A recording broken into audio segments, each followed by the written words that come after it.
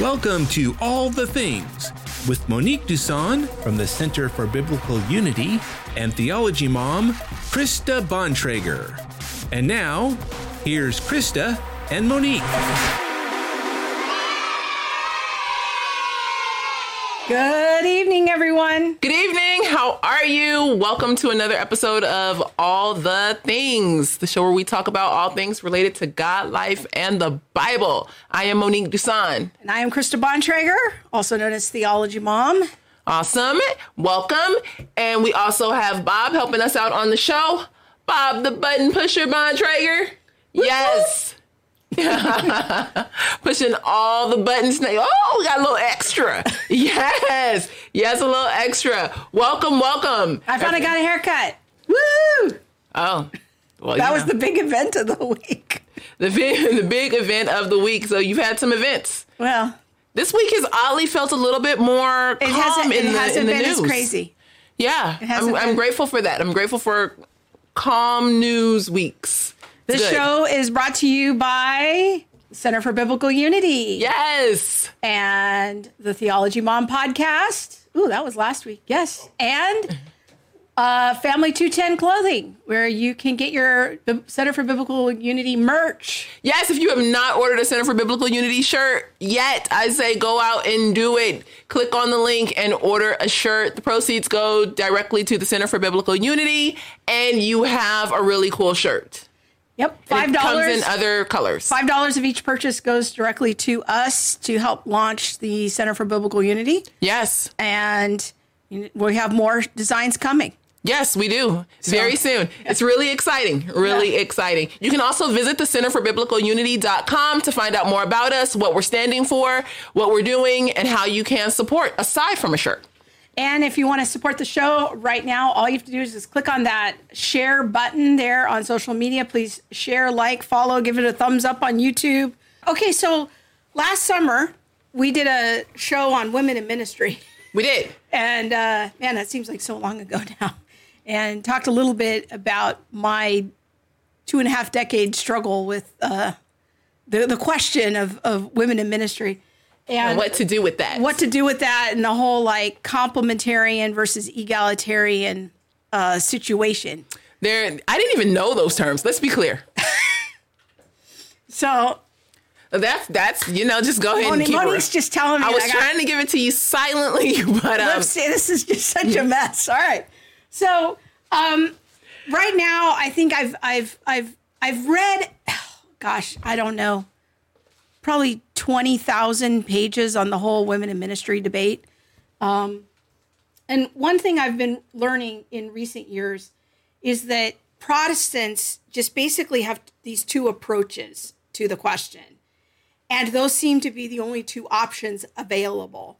What's really been the most helpful to me is actually going back in history and beginning to try to understand the issue of women in the early church and trying to get out of my American 21st century Protestant bubble. Yeah.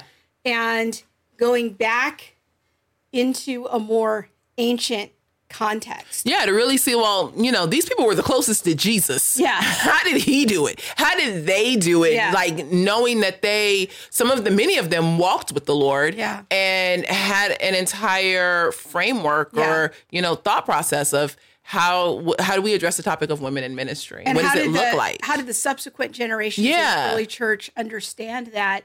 Because what I'm noticing, like, for example, in egalitarianism, which is this it used to be a view of focusing on your spiritual gifts as a woman. It used to be a view about empowering women to use their spiritual gifts. Mm-hmm. But in recent years, I'm seeing egalitarianism get more and more captured by critical theory, and in particular, feminist theory.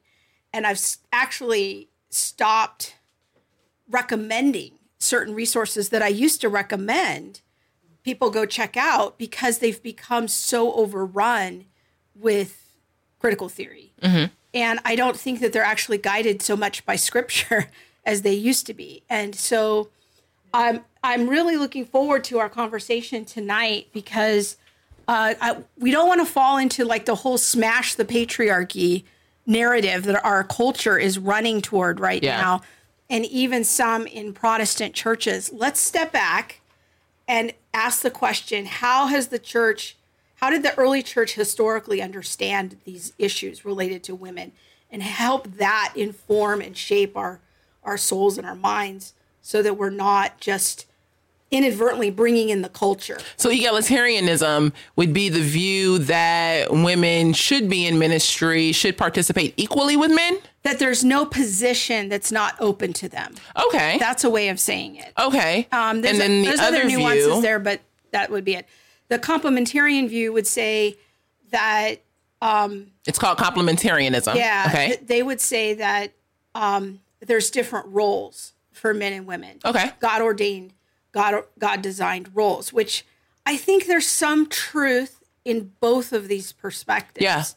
And so it just kind of depends on how you come at it. Anyways, I've been wanting to do a show for a while on kind of a more historical approach to these questions. So super excited to have my recent New Testament professor. I think I mentioned on the show a few times in the spring, I was taking a class on New Testament survey at a local Coptic Orthodox seminary. And my professor was Dr. Jeannie Constantinou, who is just an amazing New Testament scholar.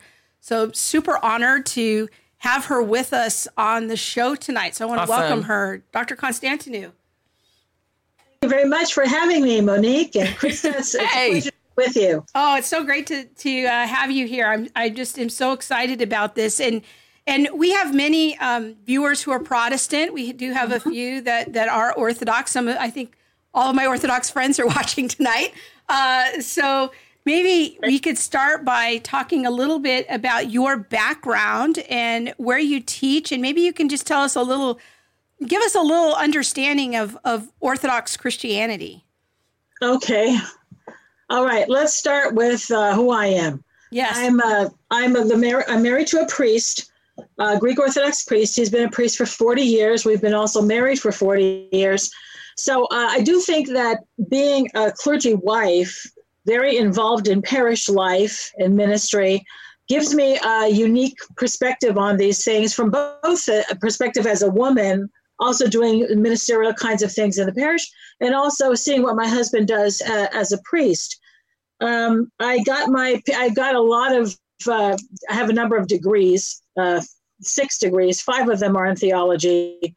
And the last degree that I got was my PhD, and that was on the subject of the interpretation of the book of Revelation in the early church in the East. And since even before I got my PhD, I've been teaching in a number of places. Krista mentioned the Coptic School of Theology in Anaheim. But most of my work is down here in San Diego, where I teach at the University of San Diego, which is a Catholic institution, and also the Franciscan School of Theology, which is another graduate school. But I've taught at UCSD, at community colleges, lots of different venues, also Orthodox schools of theology. So I've had a lot of experience in a diverse sort of a background with people of all kinds of different backgrounds, which has been very enriching. So maybe you could tell us a little bit about your background, because you're Greek Orthodox, and yes. That's going to be new for a lot of our viewers. Many Protestants think that Catholicism and Orthodoxy are the same thing, right. and they're not. So maybe you can give us about to address that. Okay, yeah. Let's talk about that. So what is Eastern Orthodoxy or Greek Orthodoxy? First of all, the Orthodox see themselves as being one church, not many churches. There's the Greek Orthodox, the Russian Orthodox, the Finnish Orthodox, the Polish. They operate independently because that's how the early church was. But we see ourselves as one church because we have the same beliefs and the same practices and the same history. So what is that? It's nothing like Roman Catholic, except in a few sort of outward forms. So Protestants are always sort of framing their identity against Roman Catholicism because the Protestant movement grew out of Roman Catholicism. And to tell you the truth, if I had been in Western Europe at that time, I'd probably have been a Protestant too, because a lot of the things that the reformers were objecting to from about in Roman Catholicism were wrong. That the things that the corruption in the Roman Church and the papacy and things like this. But the reason why there was a split in the church even before the Reformation was because we didn't agree with what the Pope was doing in Rome, but we didn't split. That's not how we see it. People say, well, they broke off, but we didn't break off. It was the Roman Church that diverted itself, that changed the historical trajectory. All of the extraordinary claims of the papacy, the changes in liturgics, the changes to the creed, the change in theology, all of those things happened in Western Europe. And many of the changes that took place were what gave rise to the Protestant Reformation down the line. We never had a Reformation because we just continued with the same ancient teachings and ancient traditions and liturgical practices that were part of the early church.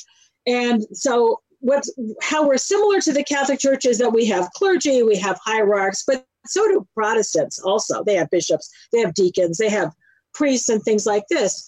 But our thinking is very different, and our attitude towards sin, towards salvation, towards the clergy, things like that are very different than in the Catholic Church. So we really shouldn't be lumped into with it. So I'm always amused by people say, well, are you Protestant or are you Catholic?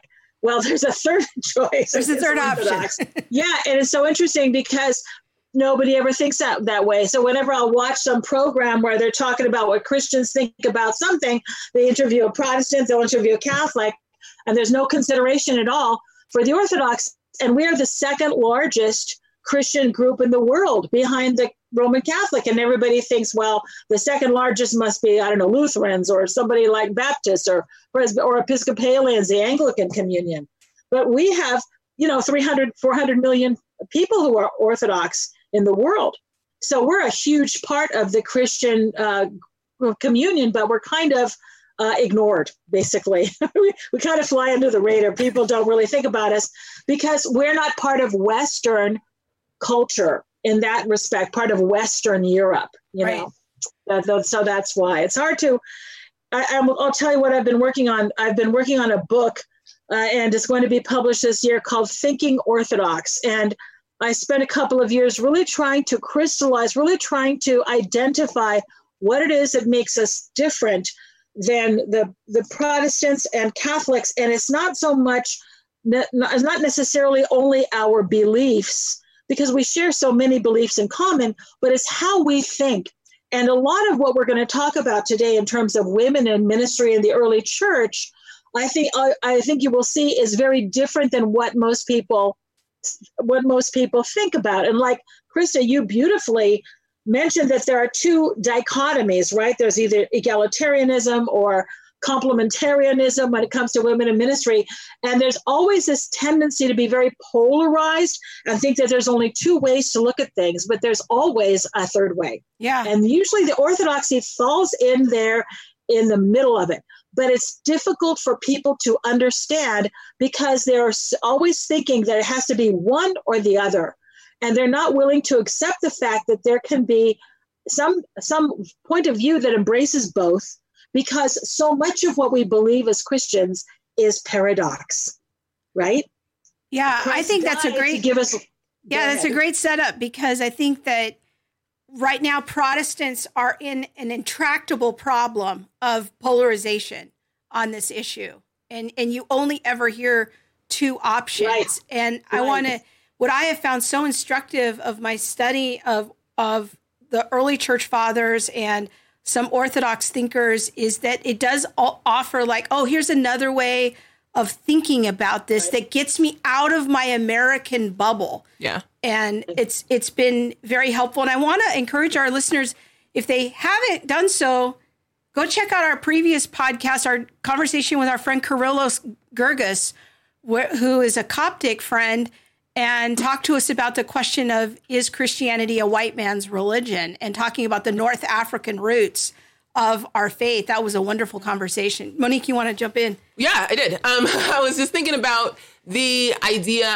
of women in ministry. And a lot of times when I hear things about Christianity or like the early church fathers, it's more of a slant of, Christianity is just this male religion. It's male dominated. Yeah. They want to keep women quiet, or women have their place and things like that. What was the role of life for women like in the early church?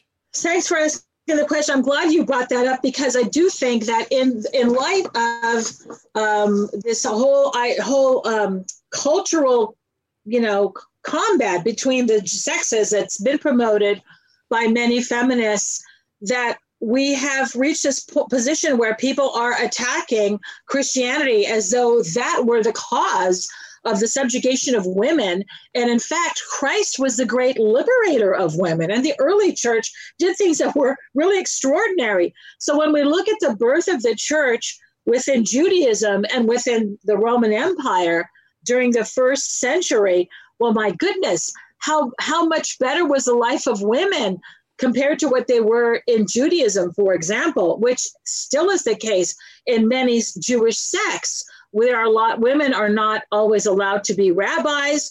They're expected to be silent. They don't have the same rights as men, even among the Orthodox Jews today. So among Orthodox Jews, for example, a woman can't get a divorce. And there's a lot of discussion about this. And they're sort of held hostage if maybe their husband is mistreating them, but they have no way of getting out of that marriage. The husband is still favored. Children stay with the father, not with the mother. So there was a lot of women were really the possession of their husband in Judaism. So, for example, adultery was allowed on the part of the husband, as long as he wasn't having sex with another man's wife, he was allowed to visit a prostitute, okay, or be with an unmarried woman. No, that would have been a prostitute anyhow. But that certainly was not allowed for the wife. Why? Because in Judaism, the wife was the property of her husband. He had exclusive rights over her body. And so that kind of mentality was very much part of Judaism. In Judaism, women could not testify in court. They were not allowed to testify in court because their testimony was considered inherently unreliable. They were classified with insane people and children, and they could not testify, okay? So that's part of the attitudes that were common for Jews. So for Christ as a Jewish man, what did he do? Well, he welcomed women disciples. That was unheard of in Judaism. I will just give you an example of how some of these attitudes are still present. Of course, not in all forms of Judaism today. Among the Reformed Jews, there are women rabbis and things like this. But this is still a problem in the more traditional forms of Judaism. So if you remember so I think most people will remember this, when Obama or issued the order to kill Osama bin Laden, and he was watching, he and a lot of people from his cabinet were watching all of this play out, and Hillary Clinton was there, and she covered her mouth. She was watching this, and she had her mouth covered like this as she was watching all of this unfold. And that very famous picture of Obama and his cabinet in the war room watching this happen, that was seen all over the world. But in Israeli newspapers, or even newspapers in the United States, Jewish newspapers that are in Hebrew, in New York, they took out her picture.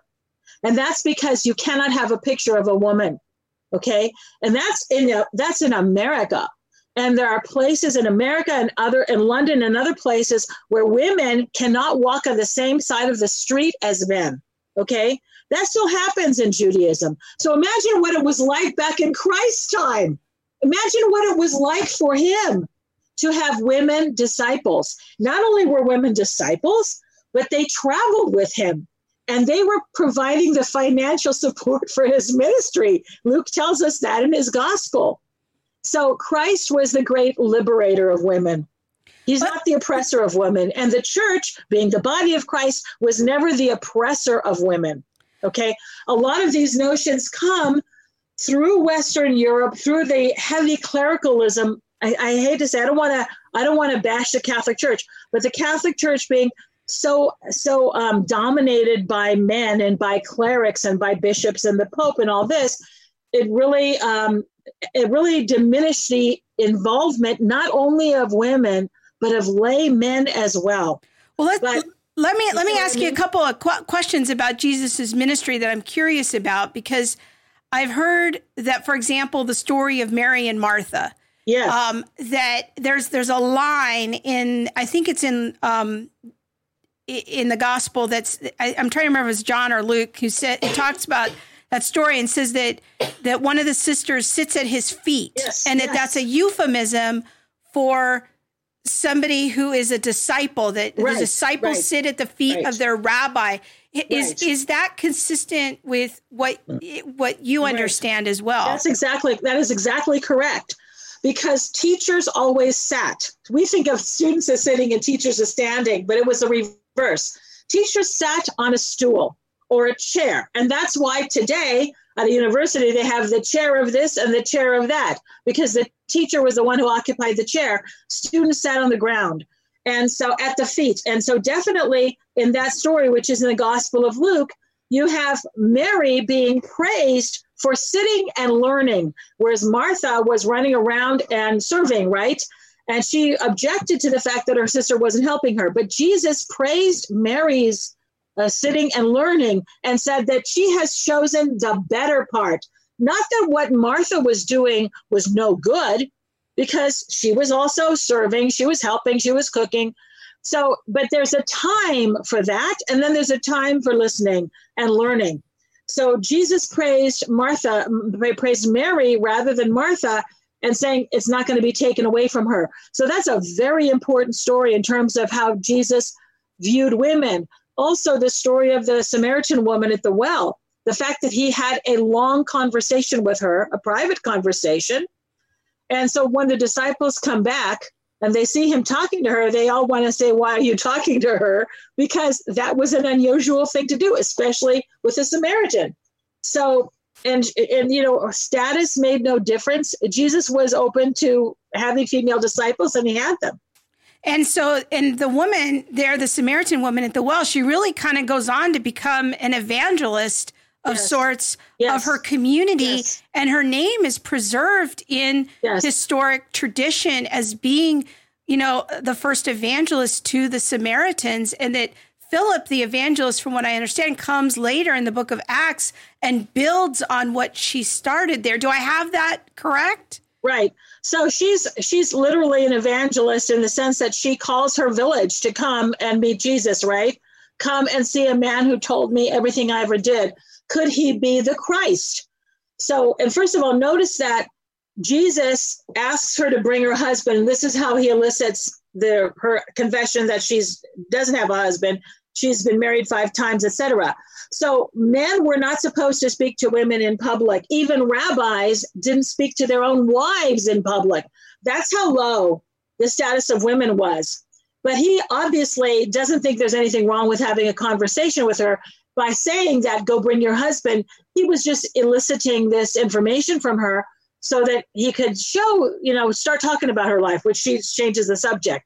But you are correct. She not only brings a village, and the village welcomes Jesus, and he stays with them for 2 days, but after that, obviously they become believers. And they said, the villagers say, it's not because of your testimony, but because we have seen and we have heard and we believe that this is truly the Savior of the world.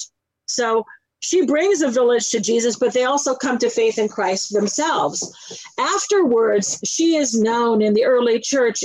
She takes a name, the baptismal name, Photini, Photini, and she's a very famous saint in the Orthodox Church, and that means enlightened. Photini, like the word phos, like photograph, anything having to do with the word phos means light. So she's the enlightened one. She had children, and they all became saints. The sisters, they traveled, and they became evangelists themselves. Yeah. Oh, wow. Now, I have a question. So there's a difference and a distinction between an apostle and a disciple. Okay, let's talk about that. We do have the way the term apostle is used today is different than the way the early church used it. So you sort of asked me about my background. I not only teach New Testament and Introduction to the Bible, I teach early Christianity. So this is my field, okay? So I just want you to think about this. The term disciple is generic. All of us who are Christians, we're all disciples of the Lord, right? Your term is just, disciple is just a learner. So somebody who's a Buddhist is disciple of the Buddha. If you're a Christian, you're a disciple of Jesus Christ. However, apostle in the early church was specifically used for anybody who was an eyewitness of the Lord. That is, they were followers of his earthly ministry, and they saw him alive again after the resurrection. And there were hundreds of apostles, and we know this for a fact. Today, when we use the term apostle, we mean the 12. We're using it as synonymous with the 12. But if you look at the Gospels, the 12 are called the 12. Okay, and if you just look, you can do a search and do the 12, and you're going to see that that term comes up a lot. Or, you know, after the death of Judas, you have the 11. Okay, but you have the 12. So the 12 are the leadership. They're called the 12. But apostle is much broader. And because Jesus did have female disciples, they were also considered apostles. And we are certain of this for the following reason. Because in chapter 16 of Romans, when Paul is greeting various people in the Roman church, he mentions this married couple, Andronicus and Junia. And they are a married couple, and he calls them apostles. Now, some translations have tried to make Junia a man, okay? Okay. Now that's how I was taught in seminary. I'm going to have some disclosure here about what I was taught in seminary was that Junia was either one of two things. It was a man's name or it was a scribal error. Because we all know, I think the latent assumption was we all know women can't be apostles. Now, where do you get that idea from? From the Roman Catholic Church. Here's why. I gave a talk at a Catholic church here locally, and I wanted to talk about female apostles of the Lord. And they said, don't you mean female disciples? I said, no, female apostles.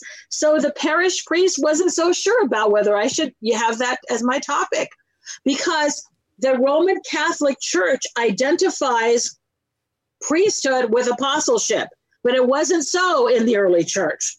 Okay, so they let me give my talk. I had to sort of give a disclaimer, but that's Catholic theology. That's not early church. What the Orthodox Church is the early church. And you asked me to talk about this early on. I don't think I ever really did. And so this is my approach to the Bible too. The Orthodox Church is the early church in continuity without changing anything. So we have the same ideas, the same mentality, etc., as the early church. So whatever they did, whatever they believed, whatever they taught, that's what we try to do. And so we try to preserve the early church. The Catholic Church, however, changed tremendously over the centuries and adopted new theology, new ideas. A lot of it had to do with women. So in the Catholic theology, in their theology of the priesthood, the priest has to be a man because he's modeling Jesus Christ. You don't see that kind of language in the early church. And the priest has sort of apostolic, he's doing the work of the apostles. So this is why all of the apostles had to be men to follow that narrative, if you will. Let me tell you how we know that Junia was a woman and not a man. First of all, in some of the translations, it will say, greet Andronicus and Junius. They add an S. They are men of note among the apostles. And so they really make her into a man. But it doesn't say men. It says they are noteworthy among the apostles, for they were in Christ before me. They're relatives of Paul. And he says they were in Christ before him. So they were followers of the earthly Jesus. They were eyewitnesses of the resurrection. So the reason why an apostle had to be an eyewitness of the resurrection is because that is the foundation of everything we do and teach as Christians. It's the resurrection of Jesus Christ. That's the number one teaching of the church. So he could only send out people who were eyewitnesses of that, because like Christ, like Paul talked about the cross and how impossible it was to believe in the cross. It's foolishness, right? So they had to have people who were eyewitnesses. And there weren't just 12, there were hundreds of them. So let's talk about Junia. How do we know that Junia is not a man? Because that name never appears in a masculine form in any Roman documents or inscriptions. So, for example, we have names that can be either masculine or feminine, Maria or Mario, Patrick or Patricia. You know, we have a lot of names, Joanne or John. But there are some names that are only masculine, and there are some names that are only feminine, okay? So an example of Catherine, okay, is a purely feminine name. You never see a masculine version of the name Catherine, okay? Junia is one of those names. There's no such thing as a man with the name Junius. That's how we know. This is a woman, okay? So she was an apostle. So we know how the term was used and why there were we'll give you another example of how we know that apostle was more than just the 12, and then I'll be quiet. In chapter 15 of 1 Corinthians, when Paul is listing the eyewitnesses of the resurrection, he mentions Jesus first appeared to this and this and this. He mentions a lot of different groups. He mentions the apostles. He mentions the 12. He mentions James, he mentions Cephas or Peter, and 500 people all at once, but all of these are different groups. So after the 500 and after the 12, he mentions all of the apostles, which suggests to us that that is a group that's larger than the 500. So if you think about it, although we like the sort of romantic notion that only 12 people went out, maybe 13 if we count Paul, went out and spread the gospel, really, that's not exactly true. There were hundreds of apostles who spread the gospel, and some of them were women. That's really helpful and kind of confirms my own study as well. So that's nice to hear. I am wondering, a question I get sometimes that I've never really had a good answer to, I'm wondering your thoughts on is there any significance that the 12 were all men, and how that fits into the framework of how Jesus is building his church? Yes. I think there is, because first of all, the 12 has to mirror the 12, leaders, the 12 tribes. There's no question about that. In terms of what it means, I think there is some meaning to the fact that Jesus chose 12 men. He didn't put a woman in there. And that in the early church, even though women did have leadership roles, which is very important, this kind of thing was, as I said, unheard of in Judaism. The fact that women had leadership roles as teachers, as healers, even baptizers, there are stories about that, as prophets, as speakers and deacons and things like this. We definitely see women assuming a wide variety of leadership roles in the church, along with other laymen. The office of presbyter and episcopos or deacon which was one office in the early church. There was no distinction at the very beginning. That seems to have been reserved only for men. And we could ask ourselves why, but we don't know. Jesus didn't tell us why. We just know that he did not choose any woman to be among the 12. And in the early church, we don't see any women filling that position. So I have sort of ideas about why, but there would just be pure speculation on my part. That's interesting, because in Protestantism, in the complementarian perspective, sometimes there's this sort of subtle, sometimes not so subtle narrative that the reason Jesus didn't pick women among the 12 was well, they were the daughters of Eve and they were more easily deceived and they wouldn't be able to be leaders in the church as effectively, or that there's something kind of metaphysical about men that makes them appointed as leaders. And I'm wondering if you have any thoughts about that narrative, or if that's in the historic church. Yes, I hate that. I hate that narrative. You have no idea how much I hate that. You've heard this before. Yes, of course. You know, she was deceived, etc. Now, how do we see this play out in the early church? First of all, let's start with the question of Eve and the fall and all of this. And you mentioned sort of this. I don't remember what you were saying. How did you put it again about men and so they were sort of... that there's just sort of this metaphysical difference between men and women, that women are more easily deceived and men are kind of appointed to be the leaders.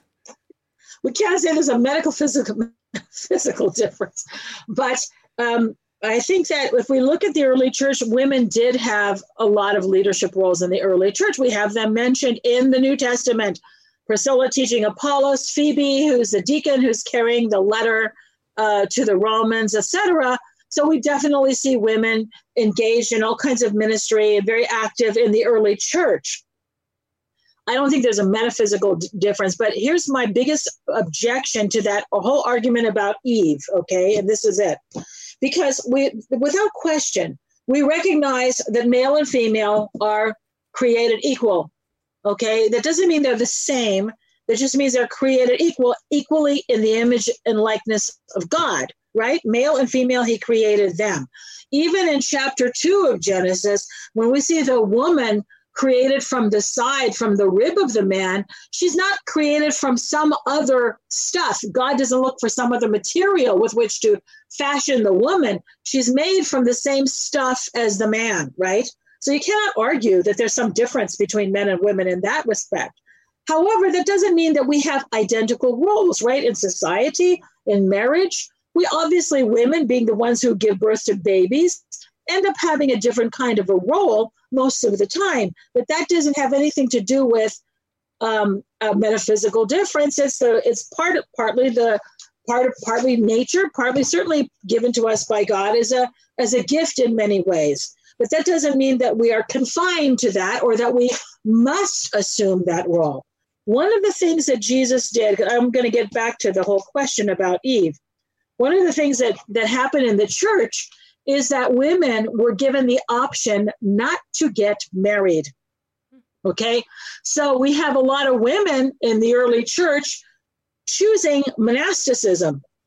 And while that might sound to a lot of us, me included, like not such a great choice, do I want to become a nun or do I want to get married? But let's remember that was at least an option.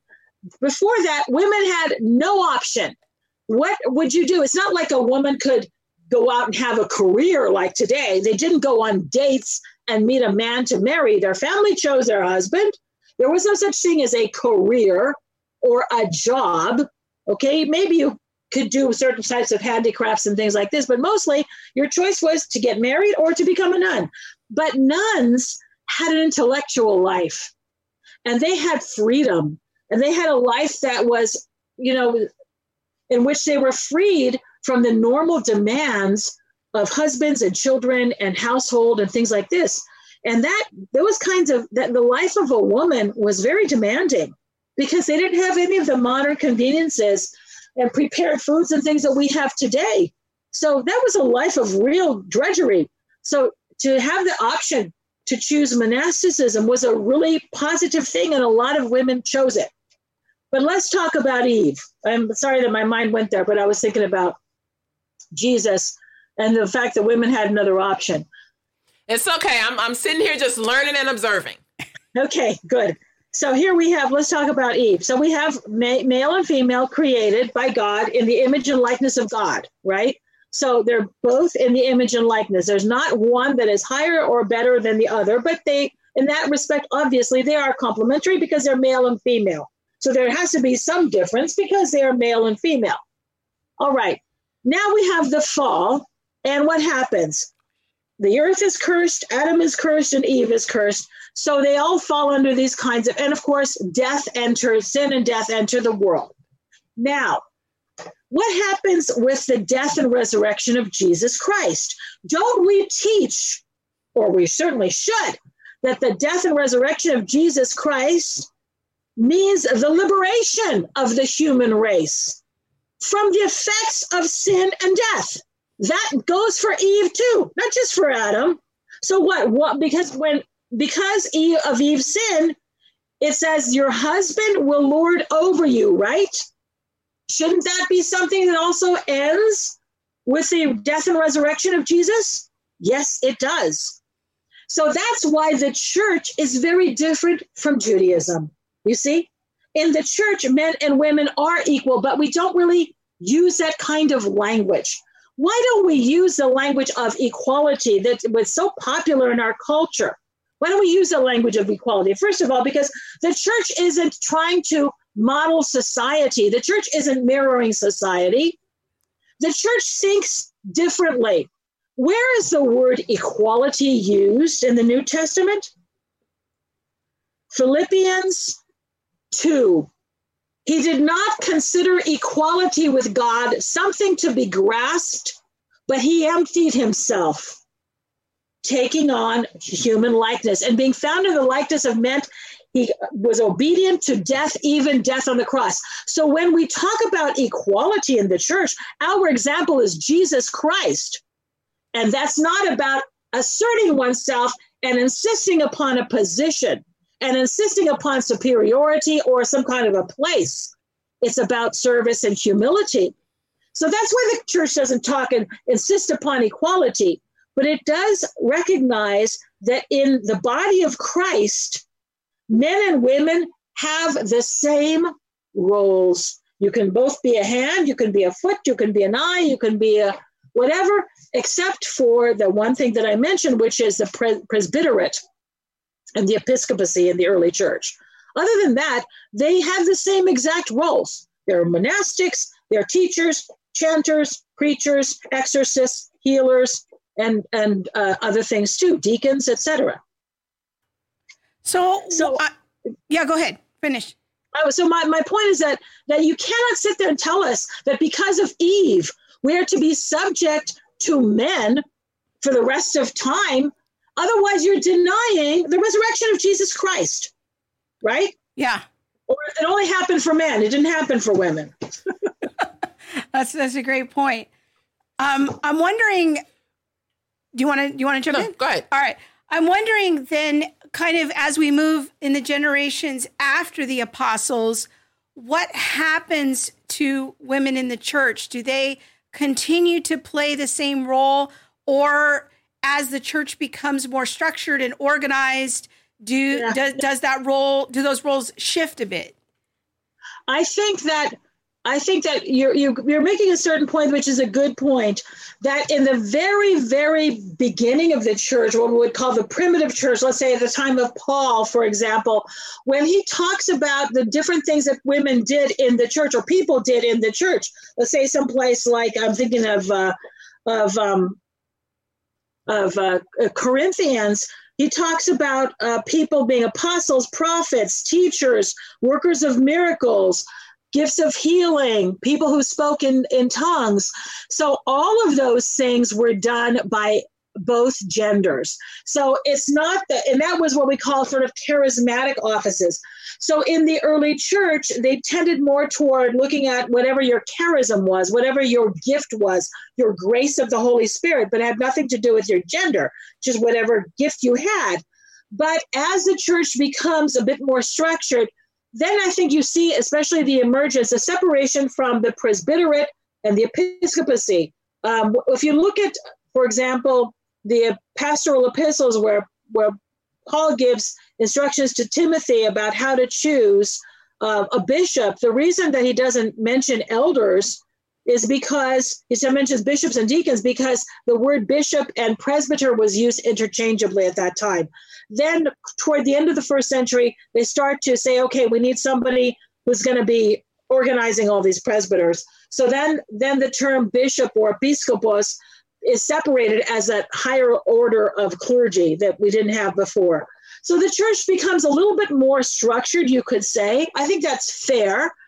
And let's face it, women, because of their roles as moms, as wives, simply didn't have the kind of time to devote to a lot of these things unless they were monastics. Then you do see some women historians and women iconographers and women writing hymns and things like this. But for the most part, I think it was difficult for them to be very engaged in ministry unless they were widows or monastics, because they didn't have the time for it.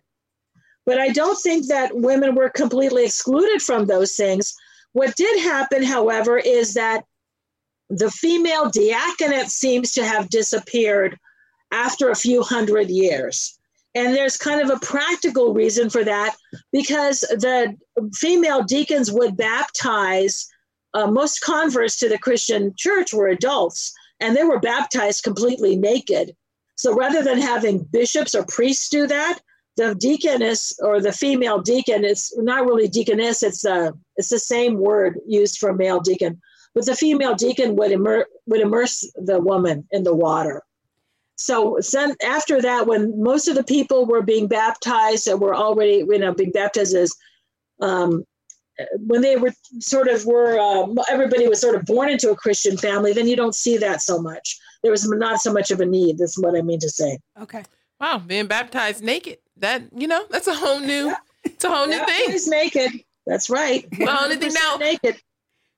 is we see that there were, there's activity of women after the apostolic era and things like that. Yes. Why in the Orthodox tradition are only men allowed to become priests?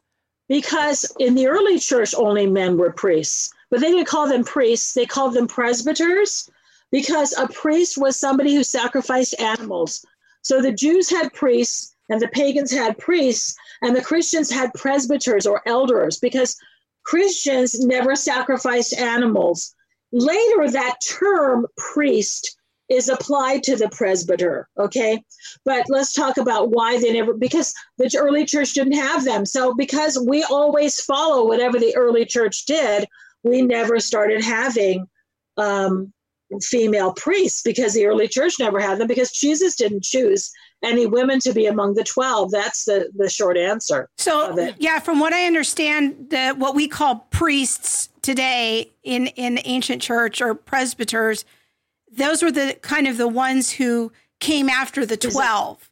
And so because Jesus, do I have that right? True. Well, that's true, but the 12 also were the ones who would choose the leaders of these local parishes when they were, say, Paul, for example, puts Timothy in Ephesus, puts Titus in Crete. So that's true, but the bishops were the ones today we would say, but you're right, there were no separate bishops, come after the apostles. But that it seems that they only chose men, and that seems to have been the will of the Lord. And one of the things that I think it's important for us, we haven't even gotten into this whole topic of women speaking in church or anything like that, because I'm sure other people will say this is why women can't be preachers or pastors or anything like that. I'm not talking about what's happening in the Protestant world today. I think that Protestants have no reason not to have female, because they have their own theology. But in the early church, there were no female presbyters, and that's why the Orthodox continue to not have female presbyters. That's the reason. But I think that they will look for other things to I think there's a lot of Christian traditions in which there's a very heavy sort of I don't want to say anti, but a strong sense of male domination over women, and the idea that women, I was asked this question whether or not, I was told actually by somebody that women are not supposed to even teach other women, that all teaching authority is given to men. That's not supported by the Bible. Women, the whole thing about women being silent in church, even that wasn't followed. In other words, the interpretation of that is wrong. This is what I'm trying to say. Yeah, I think that one thing that's been helpful for me to understand is kind of the office of deacon in the early church was something that was open to women. And early on, it was a very kind of broad title for a lot of different things that could fall under that umbrella. And women, yes. And so there was a lot of flexibility there. But as the church grew and became more structured, now I know my Coptic friend tells me that the female diaconate is still a thing in the Coptic church for the most part, but other areas of Orthodoxy that's sort of waned. So I think that the way they use that term in the Coptic tradition is more akin to teacher. Okay. Rather than as an ordained position. In the Orthodox Church, a female diaconate has basically disappeared. There's been a lot of discussion about reviving it, but then the question would be for what purpose and what would the role be? Because the female diaconate had a pretty specific role of ministering to women and children, particularly in baptism of adults. So since that's really not an issue so much anymore, and even with adult converts, we don't baptize them naked anymore. That was the early church. That's one concession we've made. But I don't think that they still have the female diaconate in that sense of an ordained position even in the Coptic church. Okay. All right. None of the Orthodox do. But they call them deacons, or they'll call them, they're more like a teaching ministry. But you're right that I think what we have to look at is what was open to women in the early church. And I would like to discuss this issue, if you're willing, about the injunctions that Paul gives about women being silent in church. Sure. Yeah. Yes, because there's a comment on one of our feeds about that. Okay. So where do we see this? We see this, of course, in 1 Corinthians in chapter 14. Now, how are we to understand that? How do we interpret that? Because one of the important things that we must do in biblical studies is to remember the context of a statement, in which we don't just pluck verses out of the Bible and just take them as absolutes without considering the context. So in chapter 14, he says that women must be silent in church. And if they want to ask their husband something, let them ask them at home. So people have used that to say that women cannot be preachers, they cannot teach, and they have to just be quiet in church. What their job is to do is to just be quiet, okay? Well, how can that be a correct interpretation of that verse? When earlier, St. Paul was saying that when a woman prophesies, she should cover her head, right? So obviously they're giving prophecy in church. And even earlier in chapter 14, he's talking here about proper behavior in the worship service. That is the context of that statement. Okay, and I will tell you that he says, listen, when you come together, each one, not just the man, each one has a hymn, a lesson. I'm in 1 Corinthians 14, verse 26. A tongue and interpretation. Let all things be done for edification. If any speaks in a tongue, let there be only two or the most three, each in turn, and then let someone interpret. In other words, they were all talking at the same time. So there was chaos. So in a large portion of 1 Corinthians is about making sure that the worship service is done orderly and that people are reverent. Okay? It is in this context, after he just says each one is going to talk, he says women should keep silence in the churches, for they're not permitted to speak, but should be subordinate, even as the law says. And then it goes on to say, if she should ask her husband if it's shameful for a woman to speak in church. Well, obviously, he's not talking about her role in the worship service, either to speak in a tongue or to give an interpretation or a prophecy or something like this. And even early church fathers understand it as them being quiet and not talking, because we do have a tendency to be kind of chatty. And rather than saying to your husband, what did he say? I didn't hear what he said. What did that mean? Ask your husband at home. And that injunction could just as well have been given to men, but men don't talk as much as we do. That's just how they are. Okay.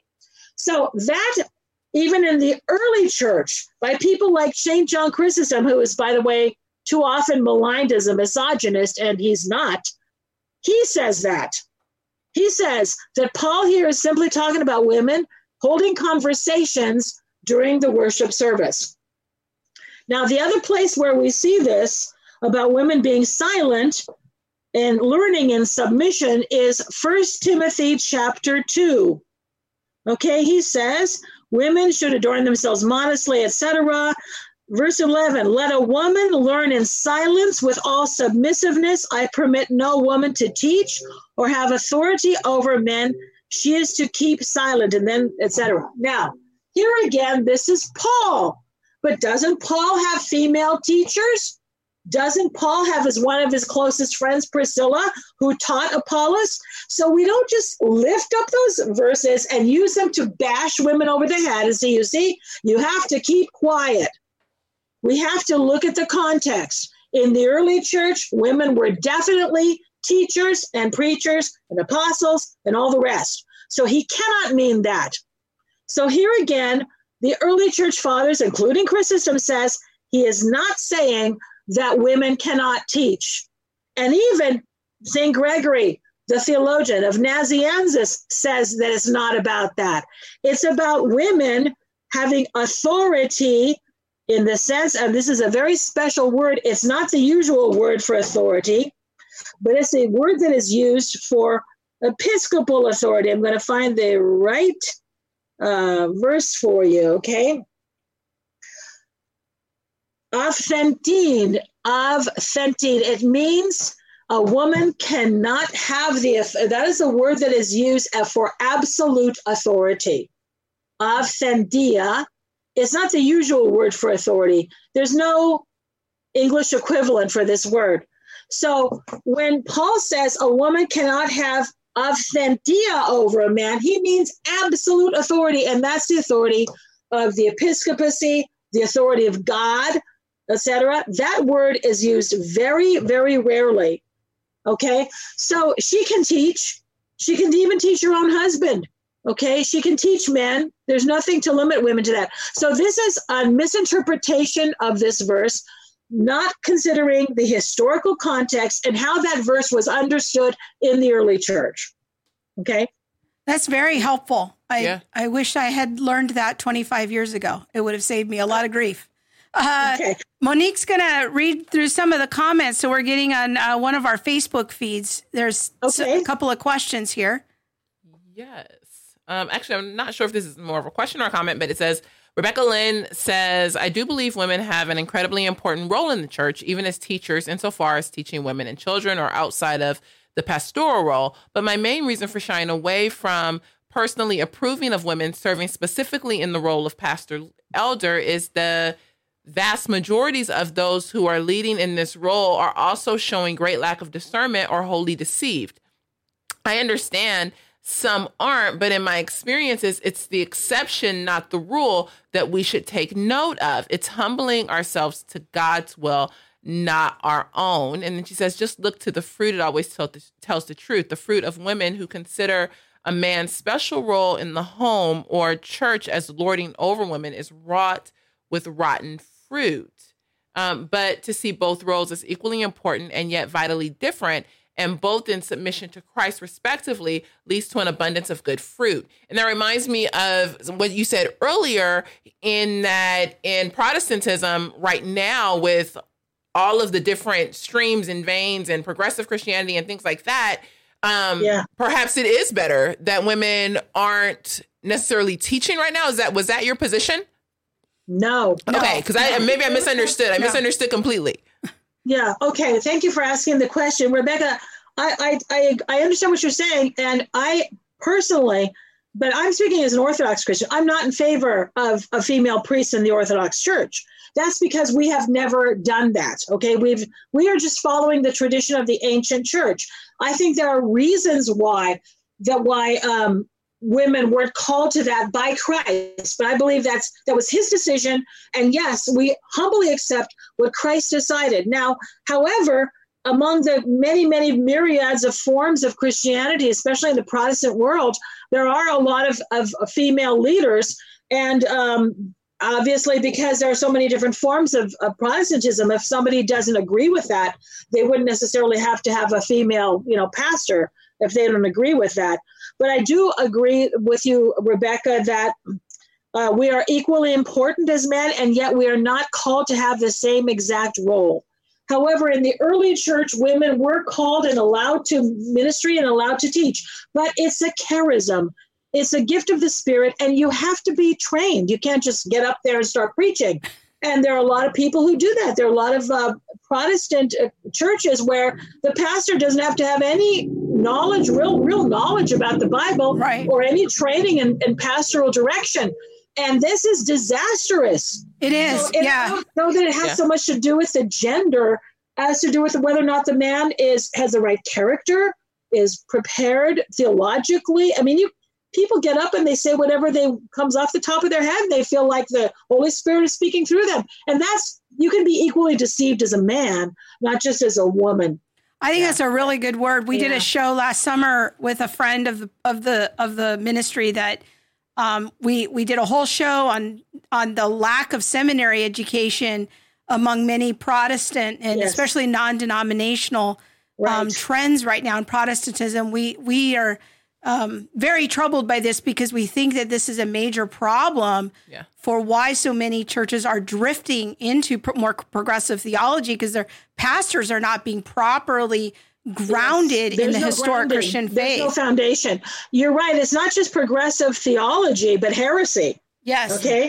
Because if you think that you can just start talking about the Bible, listen, we can all do certain things as teachers, and we should teach our children Bible stories, tell our children about Jesus, tell Bible stories. That's fine. But when you start talking about difficult issues in the Bible, when you start talking about theology, you've got to have some education. Nobody would hang up a shingle. They wouldn't be allowed to, as a lawyer, and guide people through the intricacies of the law without having training or medicine or anything else. Why would somebody think that they're qualified to direct a person's life in terms of their salvation with virtually no training or education at all? And there's a lot of pride. There's a lot of arrogance. Well, the Holy Spirit called me and told me to be a preacher. Well, that's great. Go to seminary, learn something before you endeavor to teach other people. Okay, even Paul talks against that. He talks against a new convert being put in a position of authority in a church. Okay, so rack that clip. We're going to make that into a clip. That was great. Okay, Monique's got another question. The next one is, can you explain the requirements of a deacon? It only mentions men. Okay. Well, the requirements that Paul has for a deacon, he only mentions men, but I think that the same things would apply. If you look at the kinds of things that Paul talks about, he's talking about character. A deacon can only, and also a presbyter or a bishop, can only have been married once. They have to have a good character. They have to have good families, etc. So it's all a matter of choosing a person with good character. That was the requirement in the early church, and that must have applied to women as well. Very good. Do you have any more questions? I'm looking. All right. So I got one more question when we're at the very end. Let's see. Wait. Jeremy has one. He said, are there many Orthodox folks? And I know you hit on this globally, but are there many Orthodox folks in America? And do you know about how many? Yes, we're still a minority in America with several million, maybe 4 million, 3 million. We're still a minority in the United States. But there are Orthodox churches in every city, practically, certainly all the major cities. And in most places will have an Orthodox church. And so we're here, but we're still not very well known. Partly because I think in the past, a lot of these churches were established by immigrants from Greece, from Russia, from the Middle East and other places in Eastern Europe. So, and, Bulgaria, places like this. So they tended to be ethnic, and some parishes are still very ethnic, but there are a lot of parishes that have all English or have very high percentage of people who are converts who don't come from any particular ethnic group. And you don't have to come from a particular ethnic group to be a part of the Orthodox Church. You might, if you're interested in that, you could go and see what Orthodox churches are in your area and try different ones and see if you can find one where you feel comfortable. Most of them are pretty welcoming. Awesome. The next one is, was the attitude of men toward women in Hebrew culture a result of legalism or their interpretation of the law? Yeah, that's a really good question. I think it had to do with, I can't say, but I'm not 100% certain about that. Part of it has to do with Genesis, the whole Eve thing. And if you think about it, of course, you're going to be stuck there, right? Because if you don't have Jesus Christ, who reverses the effects of the fall, then you're stuck with this reality where men are dominant and women are meant to be submissive, and that's just it. But also, I think a lot of it has to do with the idea of ritual purity and impurity associated with women. And this is, again, something that Jesus did not recognize. So when we talk about his attitude toward women, you have the woman with the hemorrhage who was afraid to speak to him, who was afraid to ask him for healing, and she just wanted to touch the fringe of his garment, right? And when he stopped and turned around and basically demanded that she come forward to give her testimony, then it was such a beautiful thing, because he doesn't say, of course, you're unclean. He doesn't recognize that kind of thing. But I think that might have played a big part of it. Okay. Because any discharge of bodily fluids is uncleanliness in the Old Testament law, right? Right. Okay. All right. I think we're good. Okay. Okay. All right. So my last question is just to give our viewers just a little snippet of a interesting, I think, difference between Protestantism and Orthodox practice. One of the more interesting things that I've learned about is the role of the priest as kind of a spiritual father in the life of the parishioner. And I think that many of us in Protestantism don't realize the kind of spiritual and emotional poverty that we suffer, that we don't really even realize because of fatherlessness and having spiritual direction. And I'm just wondering if maybe you could share with us a little bit about that aspect of the Orthodox tradition. Yeah, I think what you said is very profound. I really never even thought about it to that extent, but you're right. There is so much poverty and so much in terms of the lack of a sense of having a spiritual director. If your pastor is primarily, and for many in the Protestant tradition, the pastor is really judged on how well he can deliver a sermon, right? And of course, there's other ministries that are part of the parish, but a lot of it has to do with your preaching ability. But that's just a very small part of what an Orthodox priest would do, for example. But it's the idea of spiritual fatherhood is also part of the Bible. When St. Paul says, I became your father in Christ Jesus, and you have many guides, but you do not have many fathers, he said. I became your father in Christ Jesus. So people developed a very intimate relationship with Paul, and sense as a father, as a spiritual father, somebody to whom they could confide, somebody who would direct them. And so much of the spiritual life really does require an experienced person who will guide you and somebody that you can talk to. And I love the way you put your question, because so often today there are so many people who are really struggling and they don't know where to turn, and they have psychological issues. Sometimes there are family problems, marriage problems. And you need an objective person to talk to about these things, because very often we can't see beyond our own experience. And also because we're so invested in the emotions of a problem or of a situation, we need an independent third person to sort of bounce things off of. And the priests in the Orthodox Church do this very well. And it is a position, I think what's really different of priesthood from the Orthodox perspective than the Catholic perspective is, I think, because in the Orthodox Church, lay people have a lot of influence and a lot of say in what happens in parishes.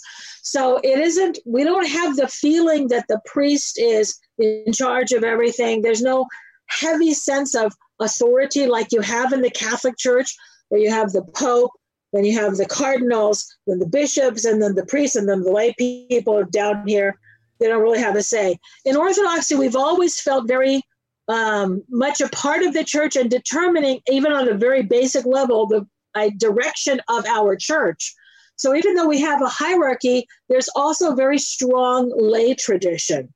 And so the priest isn't so much seen as having this kind of power. Maybe that's why Orthodox women they're not clamoring for the priesthood, because the priesthood isn't seen as a position of power, but a position of service, the way Jesus served. He said, I came not to be served, but to serve.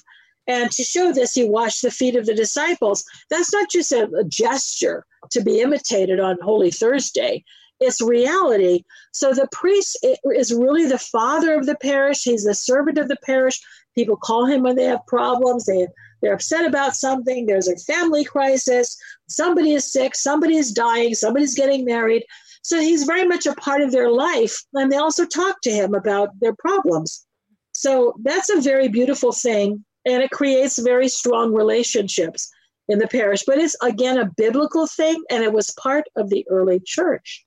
Well, I just wanted to say thank you, Dr. Constantinou, for having me. Sewing into us and giving us all so much great information. I just want to say thank you publicly for how you've sewed into my life and ministry. You didn't even know you were doing it, but you have helped me so much in my faith and grown in my faith. And I want to recommend all of our viewers to go check out Dr. Constantinou's podcast, Search the Scriptures on Ancient Faith Radio.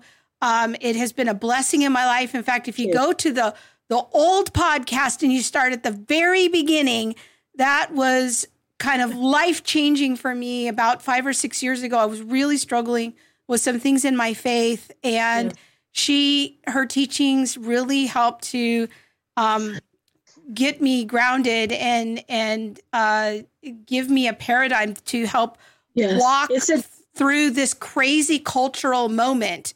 And the things that I share on my channel and the things that we share here together on the show she has had a huge part in shaping that for me. And so in effect, reaching thousands of people through this podcast in helping to ground me in the faith through the historic Christian worldview and asking questions and just extending my education. I just want to say publicly, thank you, Dr. Constantinou. Thank you so much, Krista. I really appreciate that. And it's not so much my teachings. It's what like what you said, the historic ancient church. What did the early church believe, teach? How do they behave? That's what we try to do as Orthodox Christians. So it's really not coming from me, just coming from the Orthodox tradition of Christianity. Well, we appreciate all the clarity and your voice. It's been so helpful to us. So thank you so much.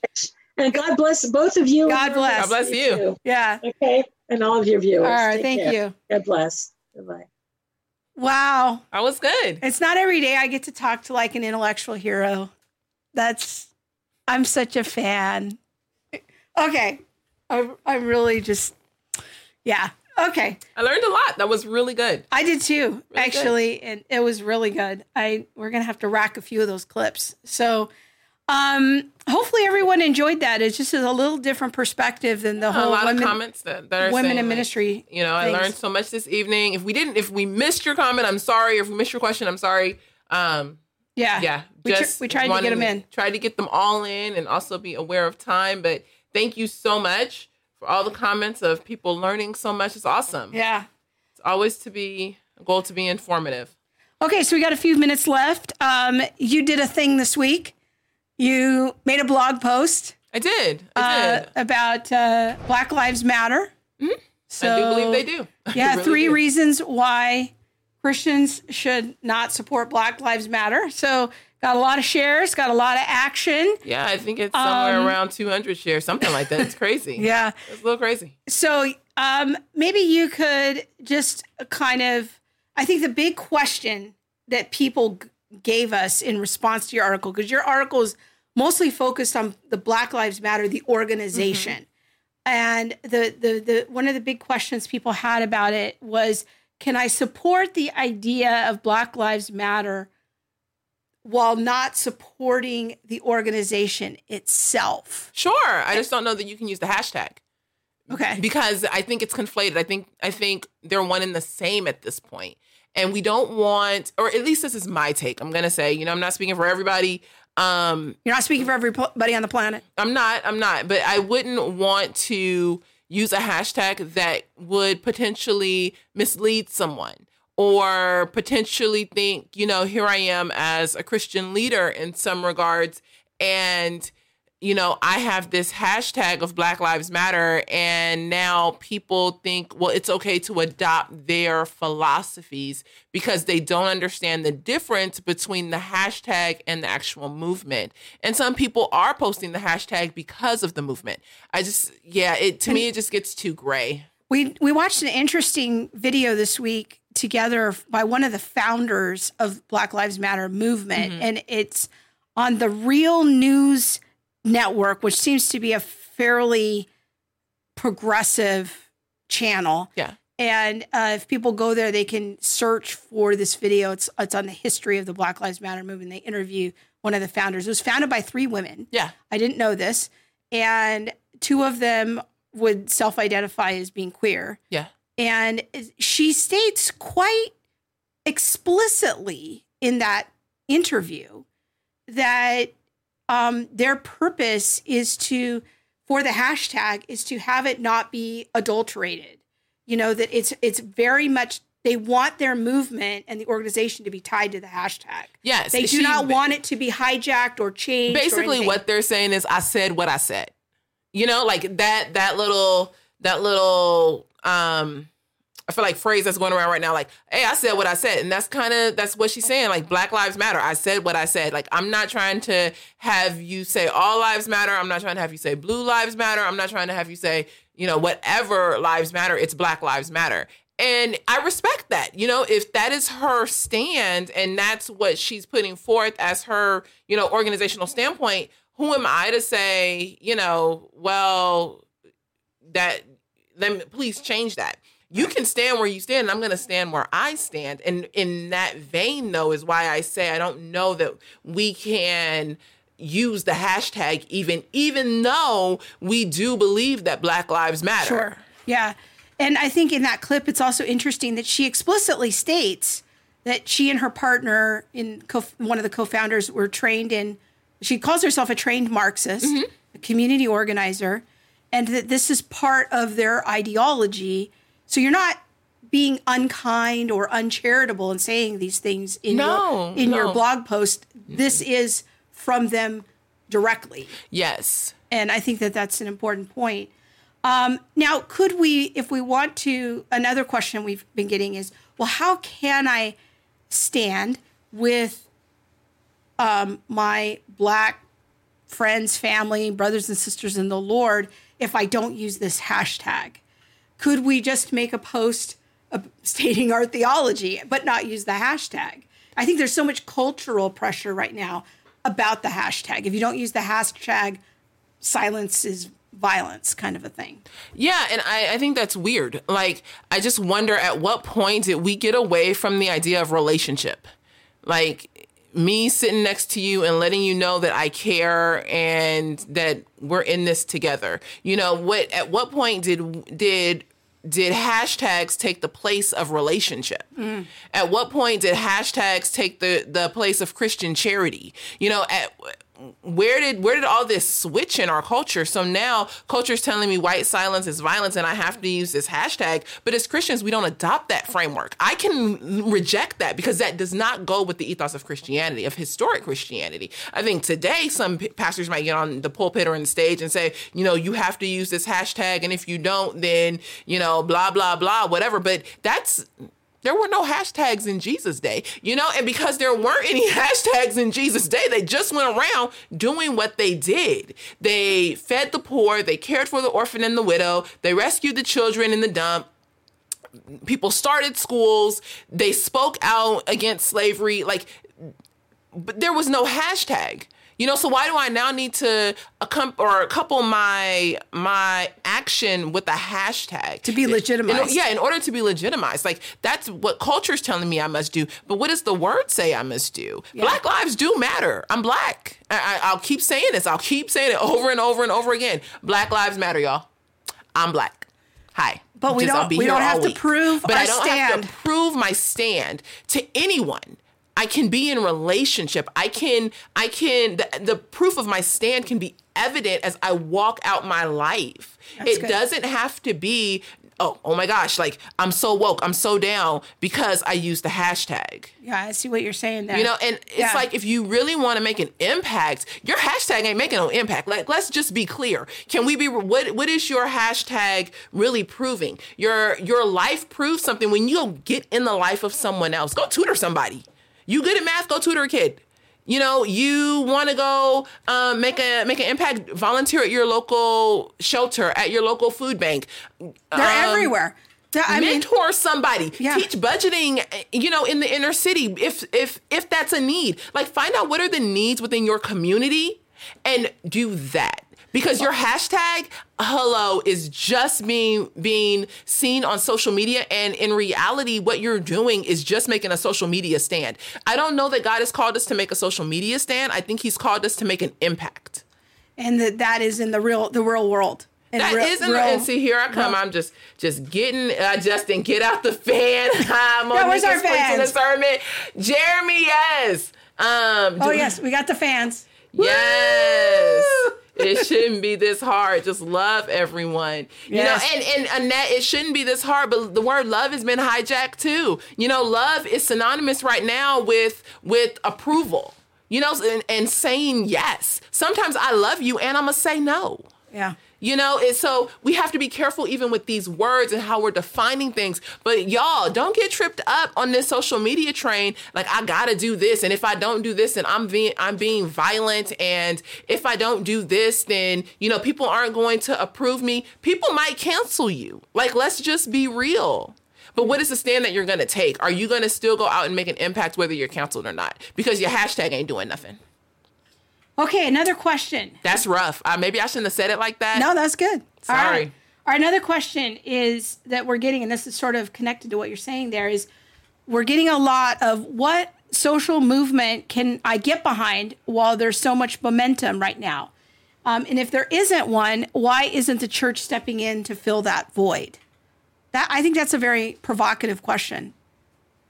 Say it again. Sorry. I know you weren't even listening. Because I was reading the comment. I was trying to see if it had anything to do with what I was just saying. All right. Wait, I'm going to ask Jennifer a question. Jennifer DeFreitas, and I'm not sure if I pronounced that right. I'm sorry if I didn't. I'm not sure that is what the statement meant. I heard a teaching about the fruit meaning of if it lines up with the scripture and teaching of Jesus. Are you referring to what was talked about by Dr. Constantinou, or are you talking about something that I'm talking about? If you can just add some clarity, I'd appreciate it, Jennifer. Okay. Thank you. Okay, all right, go ahead. Now I'm going to go back to my question. There we go. All right. So what social movement can we get behind while there's so much momentum to talk about race? If there isn't one, why isn't the church stepping up to fill that void? Okay. So I think that I think there is a void. I think that because everyone's directing people to things like Be the Bridge as the racial reconciliation because that's model. the only thing that's out there. Yeah. Along with Lucretia Carter Berry. Yeah. So those are the two things that are out there. What happened, in my personal opinion, is that in the 50s and 60s, when we had the civil rights movements and all those things. Martin Luther King. The liberal church stepped up. Liberal Christians stepped up and were like, you know what? The people were dying. Yes, liberal white Christians were stepping up and literally you can go and look at the names of white people who died behind this movement. When you look at the conservative Protestant church, people were quiet. The white evangelical conservative church, they didn't have much to say. And now what we get, and from that time forward, I would say I haven't seen much from. There's some, but but I haven't seen much. Yeah, and so I'm not. It's not like this huge come down, thing like that. It's really not. What it is. Sorry, we just had a little, things falling. What it is there's a void, and if there were more conversations. I've never, in my years of living and going to church, I have never been in church and had a sermon about anything regarded to any kind of racial anything. and now here we are, 60 years past, some of these movements, and we're trying to play catch up. But what's happened is that some streams of Protestantism, okay. We're having these conversations, but unfortunately, those have also been the ones to adopt critical theory and critical race theory. And so there is this void of like, well, how do we fill this space before CRT gets in? Well, now we have to play catch up. We have to gain the trust. Because we weren't there in the beginning. So now people are like, I don't know if I can really trust that. You guys haven't been talking about justice or race or anything in the longest time. And now all of a sudden, conservative Protestants want to have these conversations, and we're seeing things like Louis Giglio interviewing Lecrae, and every ministry, well, we're some black people we can dig up and have a conversation about race. Well, the question is where were these efforts for the last 50 years? It was sparse. And because I think the thought leaders in evangelical theology have not been at the forefront of developing a rigorous theological model for racial unity, there is this void that's been created. And so people went out in the world, got critical race theory, brought it back into the church, baptized it with Jesus, and brought it in. Yes. And so we're living in a moment right now that I think you and I share this opinion is a missed opportunity. Yeah. That we're living in the fruit of a missed opportunity. And boy, is it some unpleasant fruit. And I think that another point that's really important for us to make is that even though you and I are skeptical about critical race theory, that doesn't mean that you and I don't think that race conversations need to happen. Yeah, definitely. Like people can't use us as a cover story to get out of uncomfortable conversations about race. No, we still think that there need to be some conversations about race and doing better.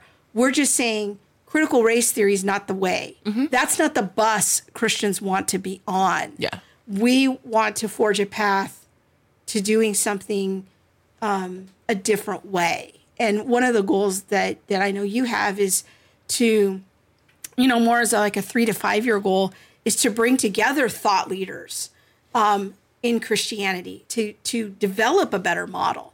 And how can we begin to have an intellectual project of publishing a better way? Yeah, and I don't know that it can wait 3 to 5 years. Yeah, maybe. You know what I mean? Like, this is something that we need to be having conversations about right now. And this is why I'm saying, your hashtag, as much as we may want to prove to our friends on social media that we care, our hashtag isn't truly the evidence or the fruit of our caring. Like getting in the conversation, going and being active within your community. Those are the fruits. Like begin to have those steps and walk these things out. But you don't need a program. No, you don't need we want to tell people like, please, like we understand, we respect, we're trying to be compassionate, but don't wait for us to build a program. Go out in your community. There are so many worthy things already happening with local churches in your community. If you want to stand for the poor, if you want to stand for people, trust me, there are good things happening in your community. You just have to go look for them. Or maybe you don't want to go hang out with the poor. That's cool.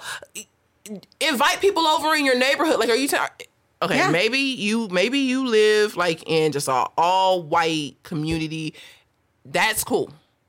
But I am sure, because my people, we do expand and we go places, that there has got to be somebody around your sphere who is a person of color. You are invite people over, like have a potluck, like just get in relationship. You don't need to do it for the fact of like, well, now social media tells me I need to have 3 black friends and I need to be standing up for this or doing that. Like, I think that part of the Christian ethos and example was just living in community with one another. And if we're living in community with one another, our skin color wasn't the first thought of that, and just invite people over, be in community, be in relationship. If your church isn't doing that, start it, get a vision and start it.